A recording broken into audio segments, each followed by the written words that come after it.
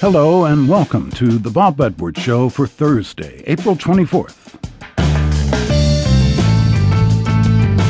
Nelson Rockefeller was governor of New York in 1961 when his son Michael went off to New Guinea in search of art.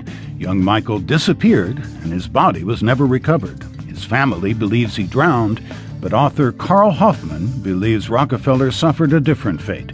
Hoffman's new book is titled Savage Harvest, a tale of cannibals, colonialism, and Michael Rockefeller's quest for primitive art. And later in the hour, award-winning writer Isabel Allende, who has sold 60 million books in 35 languages.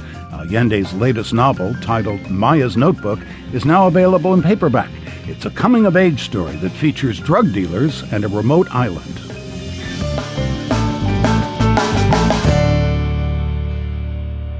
In November of 1961, Michael Rockefeller, the 23-year-old son of Nelson Rockefeller, vanished off the coast of southwest New Guinea while on an art collecting mission. Despite an exhaustive search, his body was never found, and the case remains a mystery. But author Carl Hoffman thinks he may have solved it. He took his camera and notebook and set out on the same journey the Rockefeller took, visiting the same villages and traveling the same rivers. He tells the story of what he found in a new book titled Savage Harvest, a tale of cannibals, colonialism, and Michael Rockefeller's tragic quest for primitive art. Thank you for being on the program. Thanks so much. We'll get to your proof in a minute, but what is your final conclusion on Michael's fate? What happened to him after his boat capsized?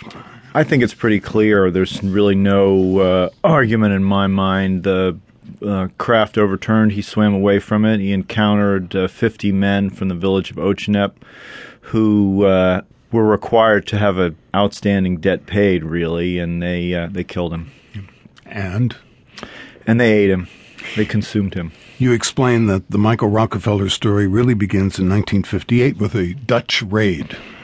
Yes, in the 1950s, the Dutch first really began going into southwest New Guinea, which was the region called the Asmat, about 10,000 square miles of swamp and rivers, and very remote people called the Asmat, and they were headhunters and cannibals and engaged in constant warfare with their neighbors.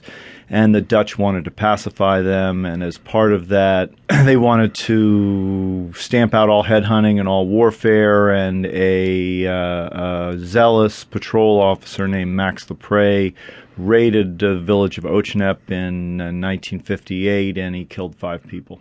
And what did this have to do with Michael Rockefeller?